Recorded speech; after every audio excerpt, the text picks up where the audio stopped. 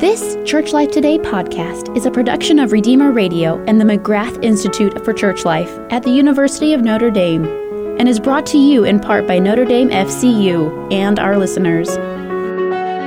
Welcome to Church Life Today, a production of the McGrath Institute for Church Life at the University of Notre Dame. I'm your host, Leonard DiLorenzo. On today's show, we welcome Sarah Shutrop, Director of Campus Ministry at Immaculate Heart Academy in Bergen County, New Jersey.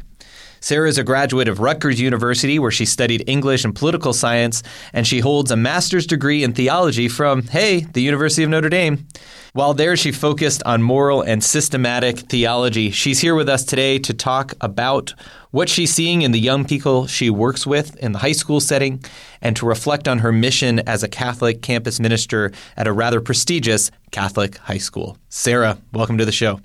Thanks so much for having me.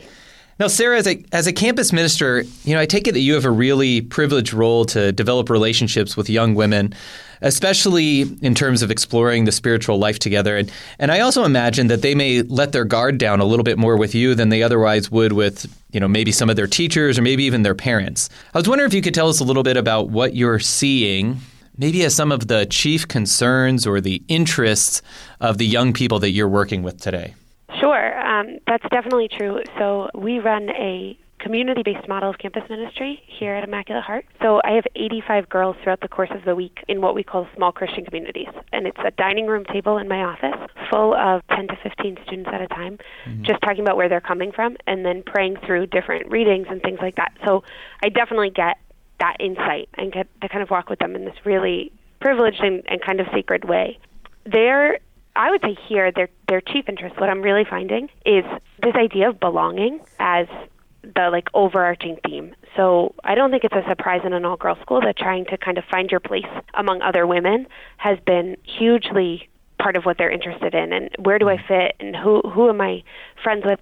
But that, I think, stems kind of from this bigger concern with identity. Who am I?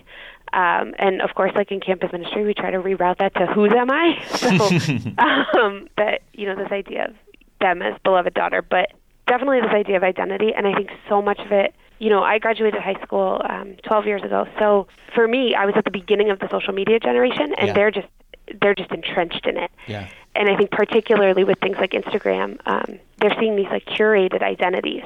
And that brings them a lot more questions about what their identity is, if that makes sense. It does. What do you find as the benefit of those smaller communities that you're gathering on a regular basis? Because these young women, 10 to 12 of them at a time, they're meeting weekly, it sounds like, right? Just about. Just about. So what do you find as the benefit of those smaller communities for them? So I think the most beautiful thing I found about it is they applied or filled out a form that they were interested, and we just kind of let the chips fall where they would with who ended up where on which days. So we just made groups based on schedules. They didn't really choose their groups. They had no idea who was going to be at the table with them. Yeah.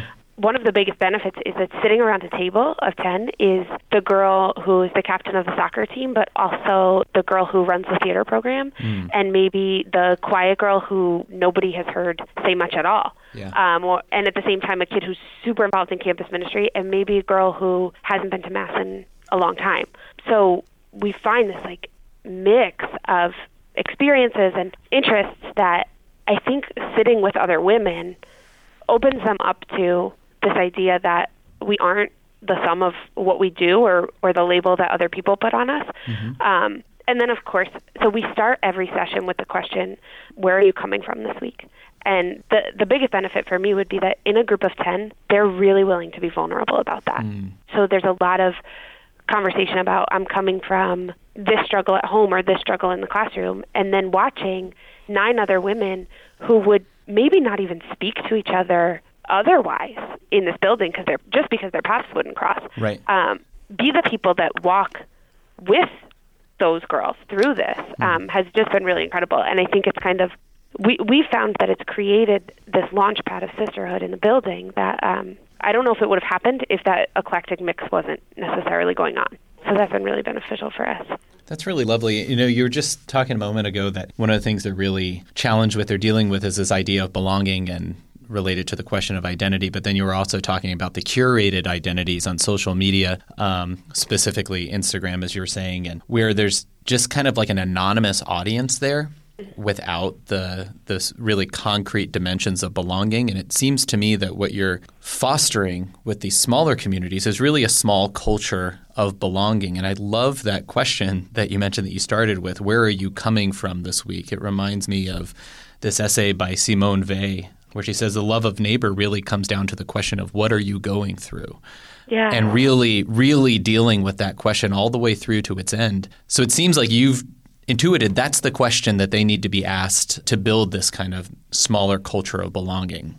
Mm-hmm. Yeah, really love that. We had a experience this week, actually, where Monday we had a snow day. We had a lot of snow here. Hey. And yeah, you guys know all about that. Well, our snow days have been canceled because now we have e-learning days, so school comes home to you. Yeah, right.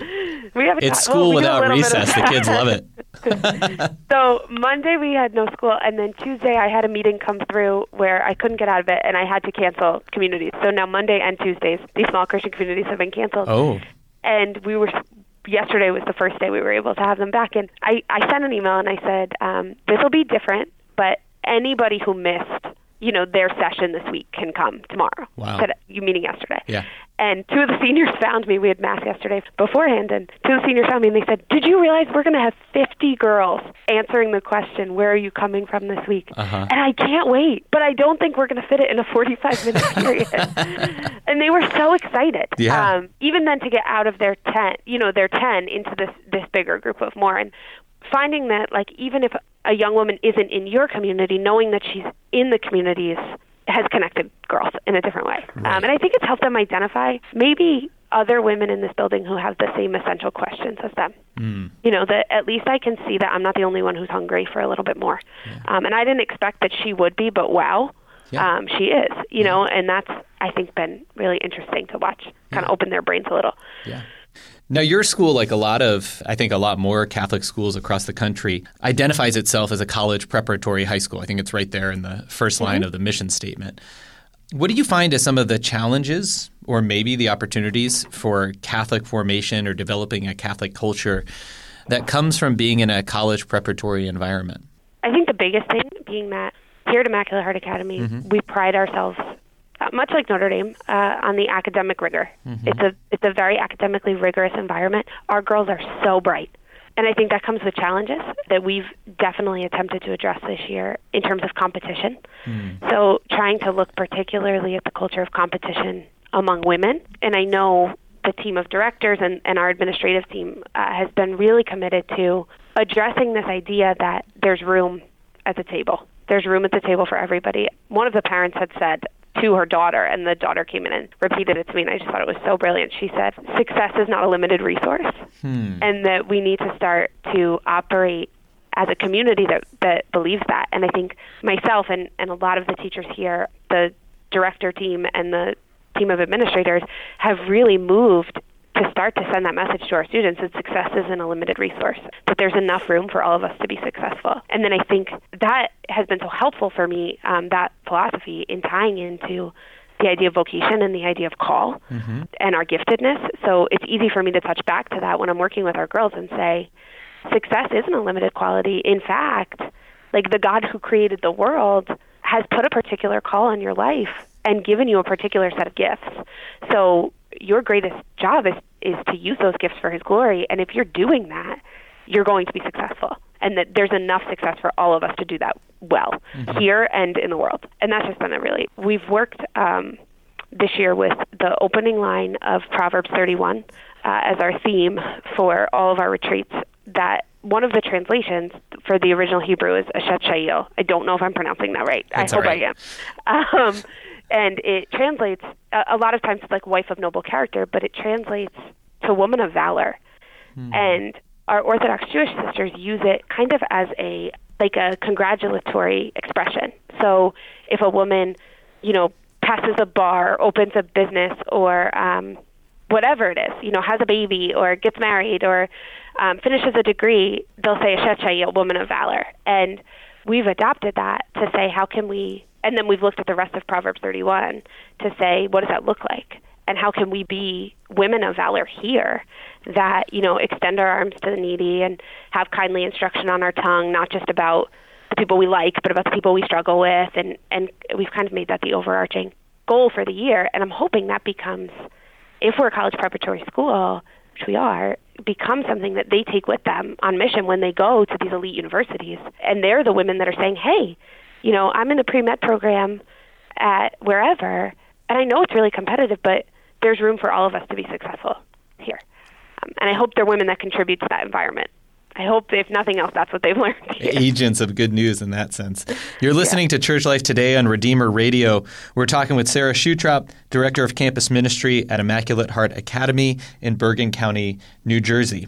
What you were just talking about in terms of success not being a limited resource and sort of contrasting that to what you described as the culture of competition among women, it sounds like, and especially with this line from Proverbs 31, women of valor, it sounds like you're trying to institute a redefining of success.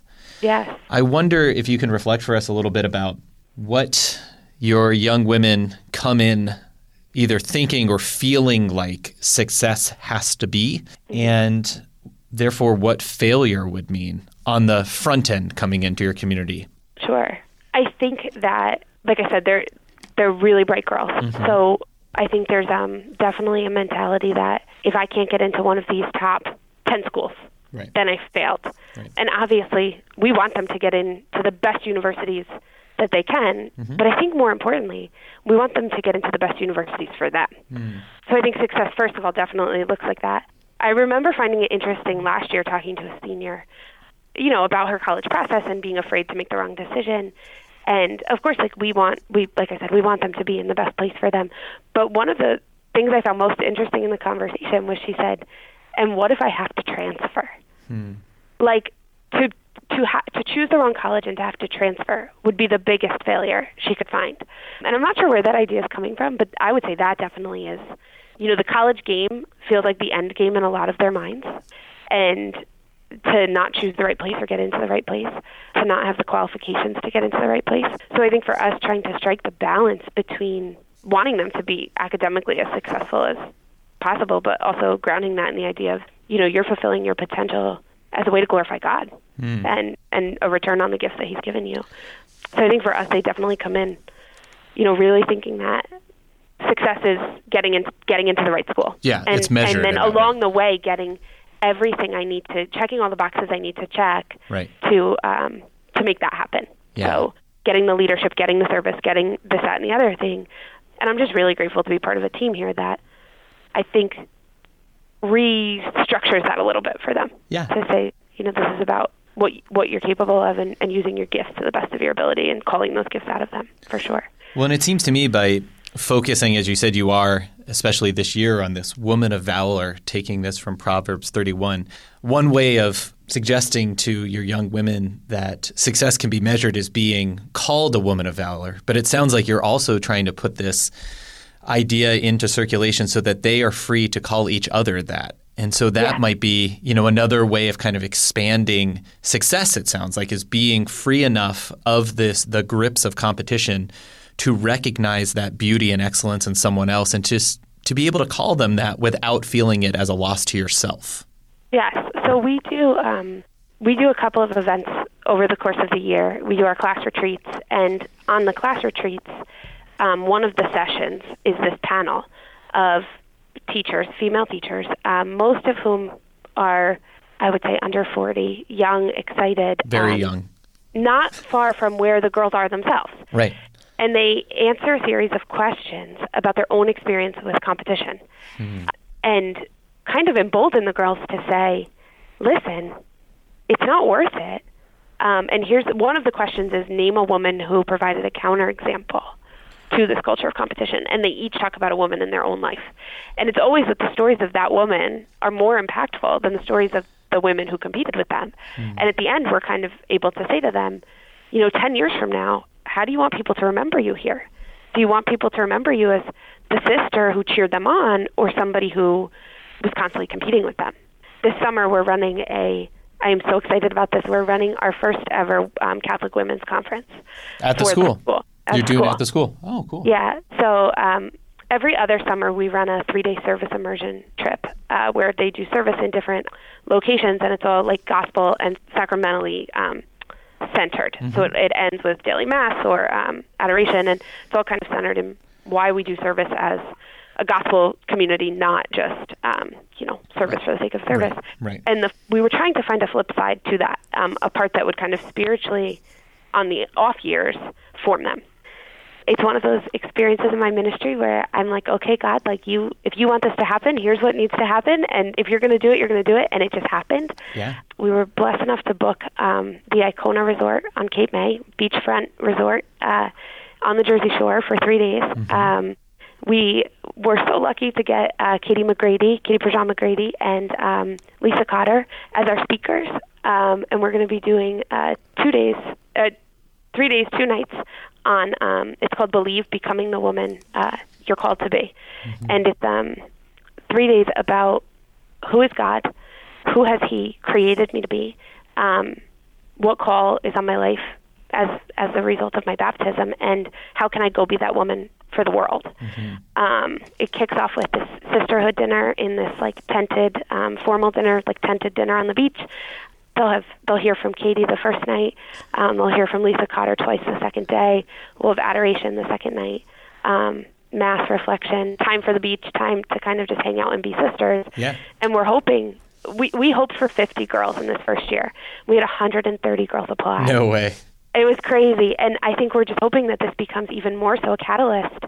If we have 130 girls with the same philosophy of a Shet Shayil or Woman of Valor, that comes into the building in the fall and continues to transform our culture to be a place where, we constantly say we want the women of IHA to be women who embody the gospel. Yeah. And I'm praying that something like this just takes us, even more forward in that. And when you say that you have 130 girls apply, so people know, I think IHA is about 800 Yeah, I think people. we're 750 students. Okay, so we're talking about 20%, approaching a quarter of the student body is applied to go on this conference, which is fantastic. In August, yeah, right.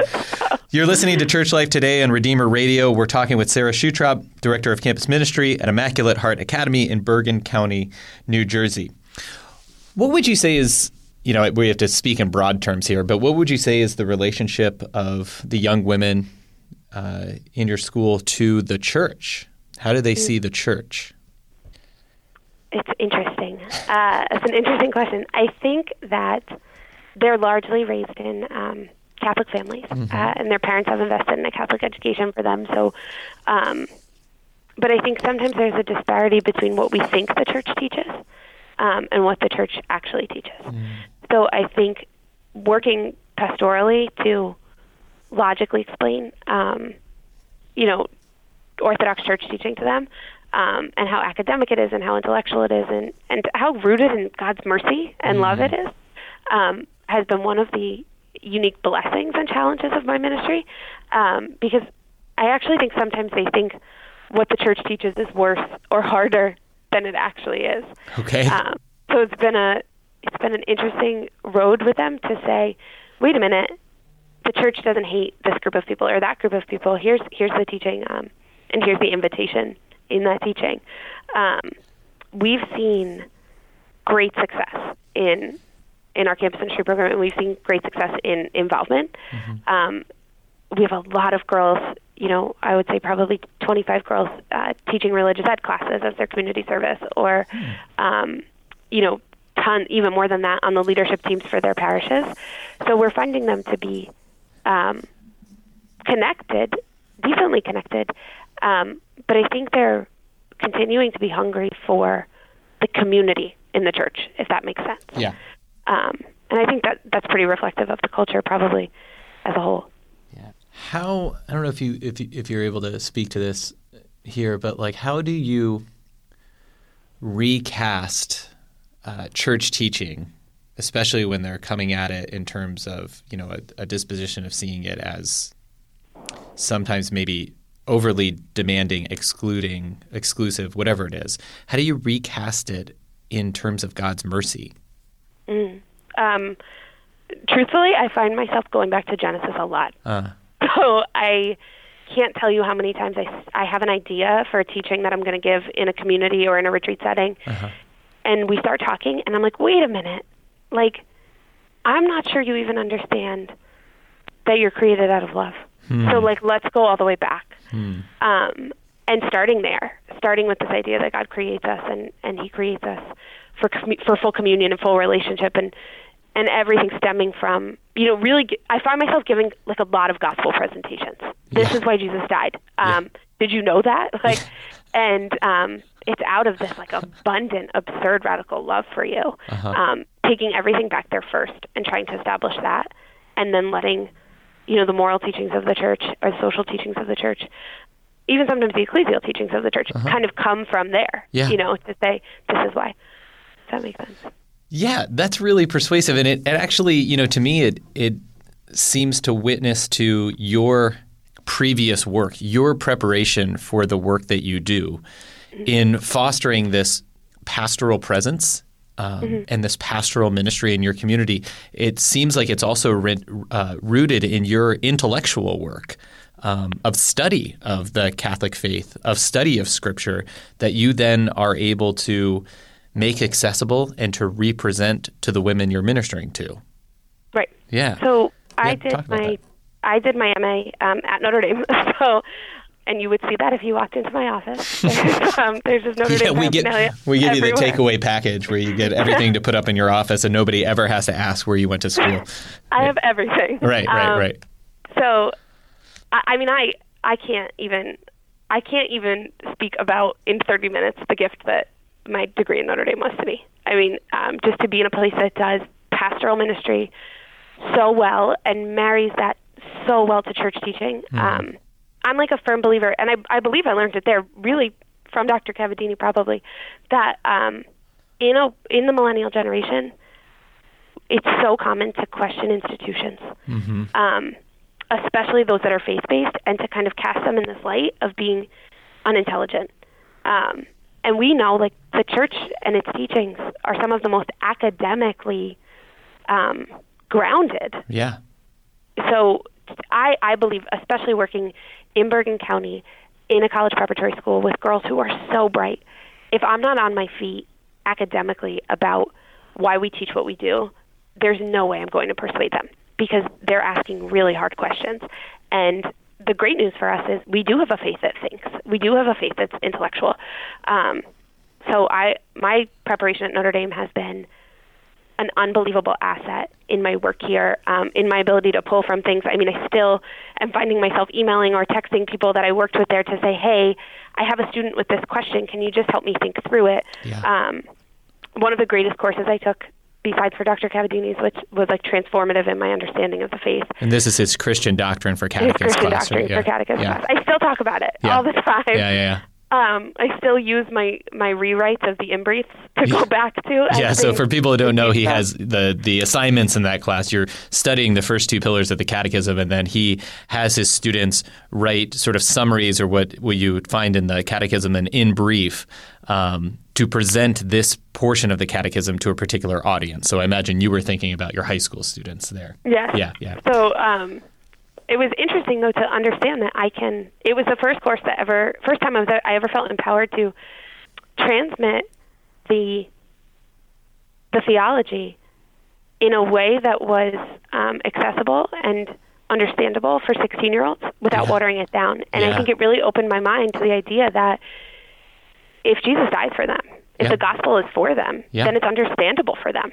Yeah, and and what you're saying is, like, they don't want to be receiving the watered down stuff. They don't want to be coddled. You're saying, like, they actually want substance, but nobody seems to be giving it to them. And so you became that person for them. And we're so lucky here. We've been so supported in that. And they also have their religion classes every day, and I think they do a great job of that in those classes too. Yes. So it works kind of in tandem with what I'm doing, that they're getting this from an academic perspective. Yeah. But the other course I took that really armed me for all of the hard questions, and I can't even tell you how many times I've reached back out to him, is Dr. Charlie Camosi's medical ethics course there. Yeah. We have a STEM program in the school, and I can't tell you how many times in encountering and working with our STEM girls who are thinking about going to medical school or different kinds of engineering, I've been asked questions about how do I reconcile my faith with this process or that process or this experimentation or that. And I felt able to give solid answers that are academic and grounded in church teaching, just because of what he taught us that summer. Yeah, so I'm so because Charlie's done that work. And for those who don't know, Charlie's teaches at Fordham University. He's a graduate of our PhD program here, and you're saying he was one of your teachers in our summer MA program in theology. So very good.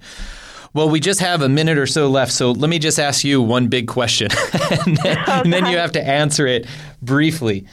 It's a question about you. What do you hope, or how do you hope to serve the church long run? It sounds like this is not a passing thing for you. You've got passion and you've got interest. What do you hope to offer and to continue to lead? One of my favorite Christian authors, she says, I want to leave the world more in awe of God than I found it. And I just want to, tattoo that on my heart somewhere, because that's exactly how I feel. Is I just want to leave the girls that I'm working with more in awe of God than they were before, and more in awe of who He's created them to be. Beautiful. Let's end with that, because that is a lovely place to end. And it inspires you to go back to work now. So yes, I'll be back. Right. Back to planning conferences. That's Thank right. you so much for having me. Oh, Sarah, thanks for being with us. It's been a real pleasure to talk with you. Thanks to all of you out there for listening today on Church Life Today. We'll see you next time.